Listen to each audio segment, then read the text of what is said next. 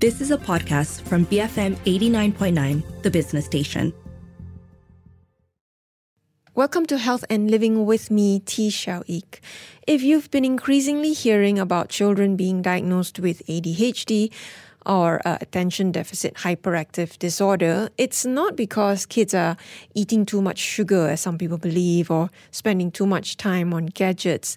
Perhaps it's because we're actually getting better at recognizing and understanding this neurodevelopmental condition and how it affects different facets of children's behaviors, learning, and social skills, among others. But as I said, there are many beliefs, myths, and misconceptions about ADHD that still persist. And it's because of these misunderstandings that there are still barriers for people with ADHD, especially children and their families, when it comes to understanding the condition and accessing support and interventions. So I'm speaking to my guest today to break down some of these myths, to get a better understanding of what ADHD is. And my guest today is Dr. Sharifah Shamim Agha, Honorary Lecturer in Child and Adolescent Psychiatry from Cardiff University, joining me all the way from Wales, where I think it's pretty cold. Dr. Shamim, how are you today? Hi. I'm good, thanks. And it's a pleasure to be here. Thank you for having me. Perhaps we can start with a broader understanding of neurodivergence and how ADHD fits under that. Okay. So neurodivergence is a term we use for when individual's brain takes in information in different ways, processes it in different ways, and therefore an individual behaves in different ways. And is different. In a sense, it's different from what is considered as typical. So basically, this concept of neurodiversity is actually a shift towards recognizing that the idea that it's normal and acceptable for people to have brains that function differently from one another, like a variation. And this is not to consider it as a disability, but just a difference in how the brain works, learns, and processes information. So in that context, then, how would you explain ADHD and, with that understanding that everyone's brains is a little bit different? So neurodevelopmental conditions such as ADHD, autism, and intellectual disability fall under this umbrella of neurodiversity. So neurodevelopmental conditions are like a broad range of disorders that involve disruption to brain development. And ADHD was actually long considered a behavioral problem, but actually genetic studies, evidence from genetic studies have highlighted that it's actually neurodevelopmental in nature. So it does involve disruption to brain development. Do we actually know what causes ADHD, or how is the brain different in somebody who has ADHD? So, I think like many common medical disorders, ADHD is a complex disorder. And so it has lots of different causes, and there's no single cause for ADHD. So what we know so far is that ADHD is largely a genetic disorder, but it's not entirely explained by genes, as both inherited and non-inherited factors can contribute. But researchers and scientists are still have yet to understand how these different factors interact and contribute to developing the condition. Now, when it comes to neuroimaging studies, these studies have found that there are some differences in the structure and functioning of the brain between people with and without ADHD. But I think researchers still do not fully understand how these differences mean in terms of causing the symptoms of ADHD. And these differences cannot certainly be used to diagnose ADHD as yet. So what I'm trying to say is there's no test for ADHD. We can't do a genetic or blood test or brain scan basically to tell whether someone has ADHD or not. And this is similar sort of situation for autism spectrum disorders as well. Instead, diagnosis of ADHD is made by taking careful clinical history, including information from the home and the school, observing the child in a clinical setting. And to get a diagnosis of ADHD, the symptoms of ADHD have to be present for more than 6 months. And they also have got to be causing difficulties in different aspects of their lives. For example, difficulties in learning, getting in the way of friendships or family relationships. So I think I want to come back again to what is ADHD. I think previously a lot of people used to think it's when a kid is hyperactive and can't stop running or can't sit still, right? Perhaps you could enlighten us. What exactly does it mean when a child has ADHD? So I guess we can go back to sort of the definition. So the ADHD stands for Attention Deficit Hyperactivity Disorder. And as I said earlier, it's a neurodevelopmental disorder. And it is characterized by a combination of severe attention difficulties, hyperactivity, and impulsive behavior. And these symptoms are impairing and causing difficulties across settings in the home and the school. So these are the core clinical dimensions, but sort of examples of these symptoms are things like, let's say, like someone has difficulty concentrating, difficulty organizing tasks, or the feeling that you are always on the go. So the extra energy that you have. So this is the sort of the basic definition of ADHD. So I think it also helps to have an understanding of what ADHD is not. Right. And to better understand what it means then for a person. Again, I think the behavioral aspects are probably so dominant in terms of what you see in somebody with ADHD. What are some misconceptions related to behaviors of a person with ADHD?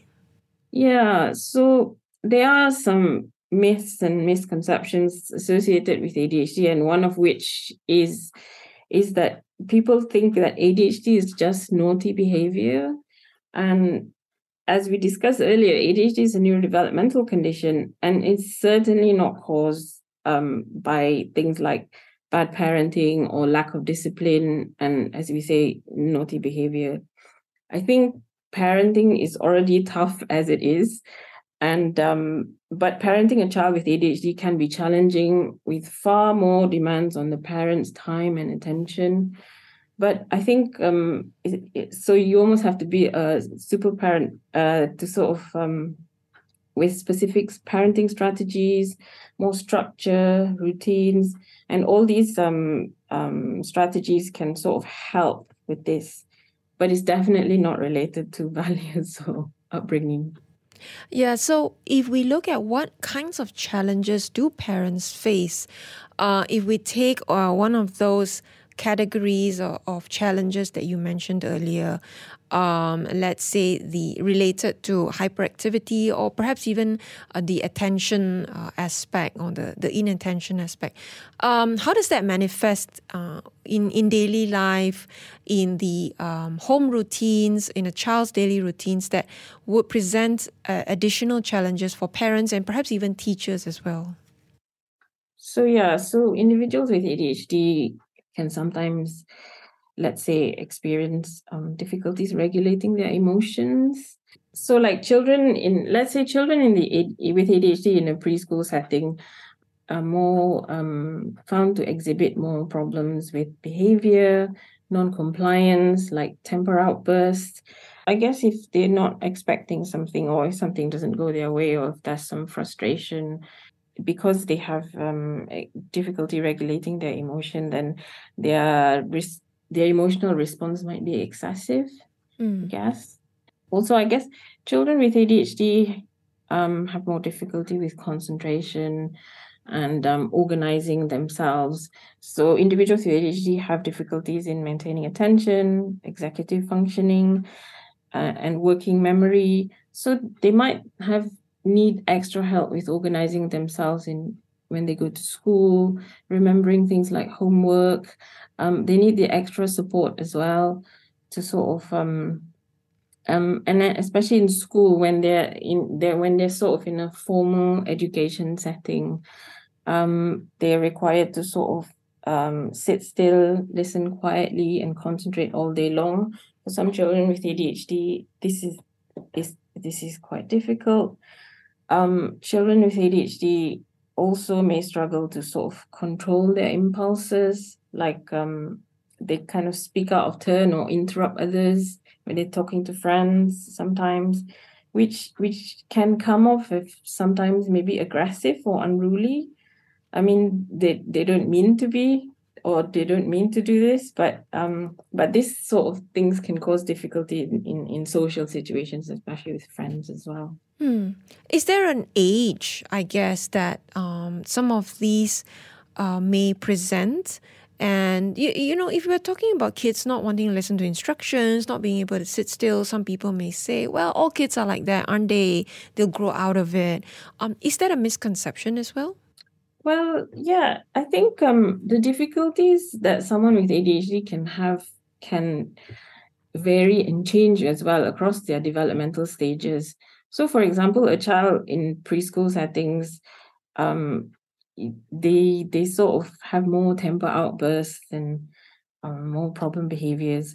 But then as they get older, as the child enters formal education, they will face new challenges like in the academic and social environment. So there's as you go into formal education, there's increasing pressure to sort of organize yourself, manage your attention during lessons, and especially if you move up to secondary school, you sort of have to manage your own timetable, move in classes, and also there's also increasing difficulties with perhaps with peers and social situations. All right, let's go for a quick break. And when we come back, we'll continue this discussion on ADHD in conjunction with ADHD Awareness Month in October. I'm speaking to Dr. Sharifah Shamim Aga, Honorary Lecturer in Child and Adolescent Psychiatry from Cardiff University. Stay tuned to Health and Living on BFM 89.9. Welcome back to Health and Living with me, T. Xiao Ik. My guest today is Dr. Sharifah Shamim Aga, Honorary Lecturer in Child and Adolescent Psychiatry from Cardiff University. It's ADHD Awareness Month in October, and we're discussing what ADHD is, what it isn't, some myths and misconceptions surrounding it, especially people's perceptions of ADHD. On that note, Dr. Shamim, are there any differences between girls and boys? I mean, it does sound like some of the issues are related to certain stereotypes that people have about boys, for instance, like hyperactivity, or they can't sit still, they fidget all the time. But are there any differences in the way that ADHD presents between girls and boys? Yeah, so the expectation is that ADHD only expresses as hyperactive, restless, disruptive behavior. And sort of this sort of limits, this is the common expectation, and this sorts of limits the detection of many more subtle presentations like so they say that girls might have a tendency or likelihood to sort of present more inattentive difficulties, so sort of like internal symptoms like daydreaming, emotional dysregulation, or restless thoughts and things like that. So because these are sort of not external presentations, they are less overt and sometimes are likely to be missed as well, because it's not the typical presentation what you would expect. And you can imagine, I suppose, where they may be labeled as, oh, this girl is just spacey, right? She's just always daydreaming, and therefore miss the opportunity to actually look sort of beneath the surface. Yeah, so definitely, like because this is something that you wouldn't normally pick up, and I guess they wouldn't sort of label her as or say that she has ADHD or think that this could be a symptom of ADHD. But also, like in those with sort of higher functioning, higher intellectual functioning, like I've met some people who have ADHD who've only discovered they had ADHD by the time they go to university, and said that they've always struggled in school, but they've sort of had ways of sort of applying a range of strategies to sort of compensate for their symptoms. And because they're sort of a higher functioning, they also sort of go undetected and get missed.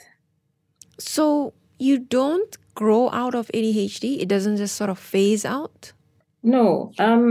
As you mentioned earlier, so actually, I wanted to note that actually the clinical presentation of ADHD is quite varied. So basically, two individuals with ADHD diagnosis may not necessarily have the pattern of symptoms, and it also may not necessarily be the same over the course of time. So as children get older, we see that some symptoms, we tend to observe that some symptoms like hyperactivity tend to sort of decline with age, but the concentration problems can still remain.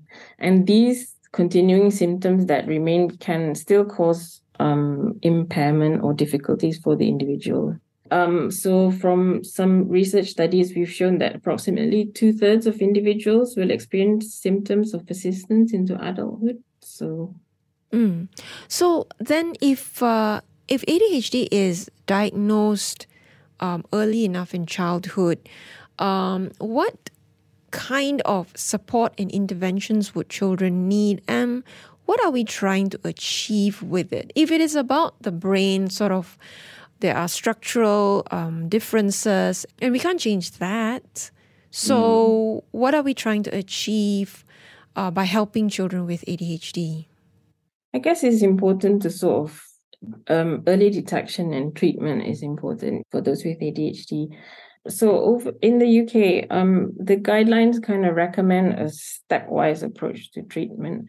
So you begin with the non-drug intervention. So what you can do is sort of so following ADHD diagnosis in the UK, the guidelines suggest that behavioral interventions are the first line of treatment for children with milder ADHD. So these are things like providing education support for the in school, support groups for parents or the family, and education support could be things like classroom management strategies.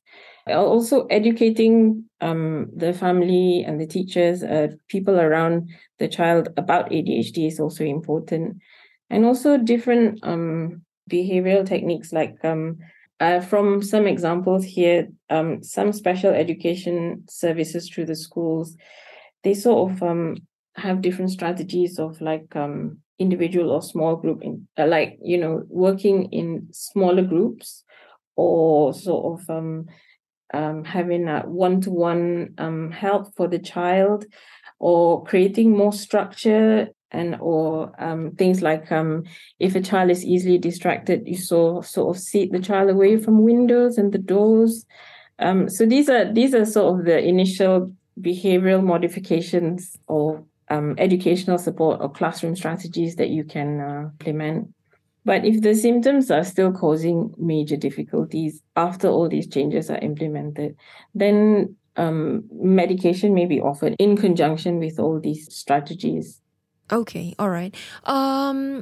In your work, I understand you've been doing a little bit in the area of sort of developing resources to help parents and families talk about ADHD to their children. I want to talk a little bit about that because that's interesting. As children grow older, I suppose that conversation becomes important, but it must be a difficult one as well for parents and families to start doing that. How do they even introduce that this is a diagnosis, this is a condition that you have, right? What have been your observations with some parents or families you've spoken to? Yeah. So the thing about ADHD is it's really, like, as you said before, it's really a misunderstood condition, and there's a lot of stigma associated with it. And one of the barriers for engagement really for people seeking treatment of ADHD is actually the lack of knowledge and the negative beliefs about ADHD. And so what we've noticed is, from speaking to parents and carers and children, we know that being diagnosed with ADHD is a really challenging and difficult time for them. And especially for the fact that a lot of parents and children coming into the services for assessment, one of the main difficulties is that they do not have a full understanding of what ADHD is. And so that's I guess one of the first things is like, how do you tell your child you have ADHD? How do you explain to them what it is and basically what it means to have ADHD? Generally, have parents said that they struggle to even find materials that would help them sort of explain that in a very child-friendly and lay-friendly manner, right? Yeah, so there is like a lot of material out there on the internet, but we found that we have been approached by families asking for materials such as this, but they find that a lot of this material are sort of targeted at adults or parents, so they're not in a suitable format for children. Some are quite negative or patronizing as well, which is not great if you're telling someone that you have ADHD. And some have also said, like, it's not just explaining ADHD to their own child, it's sort of explaining, like one of the moms I've spoken to sort of said, is explaining to her younger child why his older brother is behaving in a certain way. The So siblings. it's also for siblings and for other family members as well. And so the material out there is not much aimed for children. And some things, sometimes it's too complex, sometimes it's too negative, or sometimes it's not even based on solid research evidence. So I guess that's where we sort of, when we were approached by a local ADHD parent support group, looking for resources to explain ADHD to children, that's when we sort of, what started as a general discussion led to a full collaboration to develop an animated educational resource for children. So we worked together with a team of healthcare professionals and children and families with lived experience of ADHD to develop an animation video. This was co-produced together with them through a series of focus groups. So we sort of asked them about their lived experience, asked them for ideas, and we sort of worked together.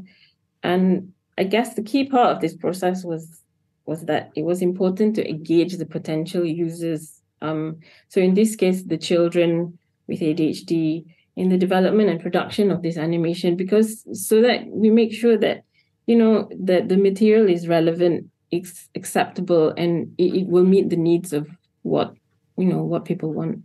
I think one of the things that we discussed in the focus group was that it's important to tell children what it is for what it is. Like, we're not saying it's amazing, we're not saying it's all bad, but then we're basing it on scientific facts to say, like, this is what it is, and this is what it means to have ADHD. And we sort of try to explain it in very simple ways, and in a way sort of animate it and use examples as well from the experience of the children on describing what ADHD is like to them.